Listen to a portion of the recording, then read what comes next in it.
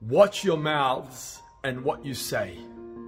That's the opening theme of this week's Parsha, Parshas Matos, the first of the double Parsha, Matos-Masei. How careful we need to be with our words and with the content that we share with our mouths.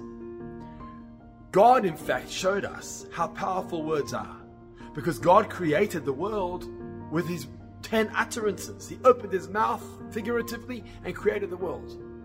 And ever since then, we too have the obligation and the responsibility to watch our mouths and to be careful what we say and we don't say.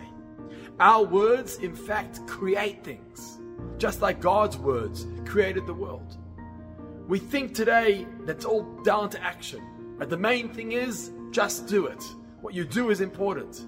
What you say, not as important.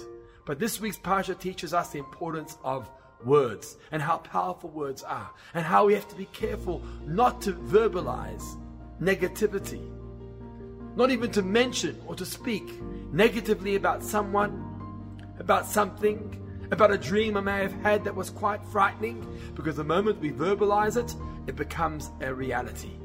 And the contrast to that is positive speech.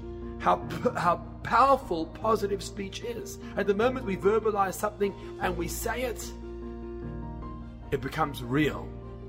It's a created entity. The Hebrew word for speech is dibur or daber. The Hebrew word for a thing, for a substance, for entity is davar. Because through the word, through the dibur, we actually create the davar, we create the entity, and we make it real.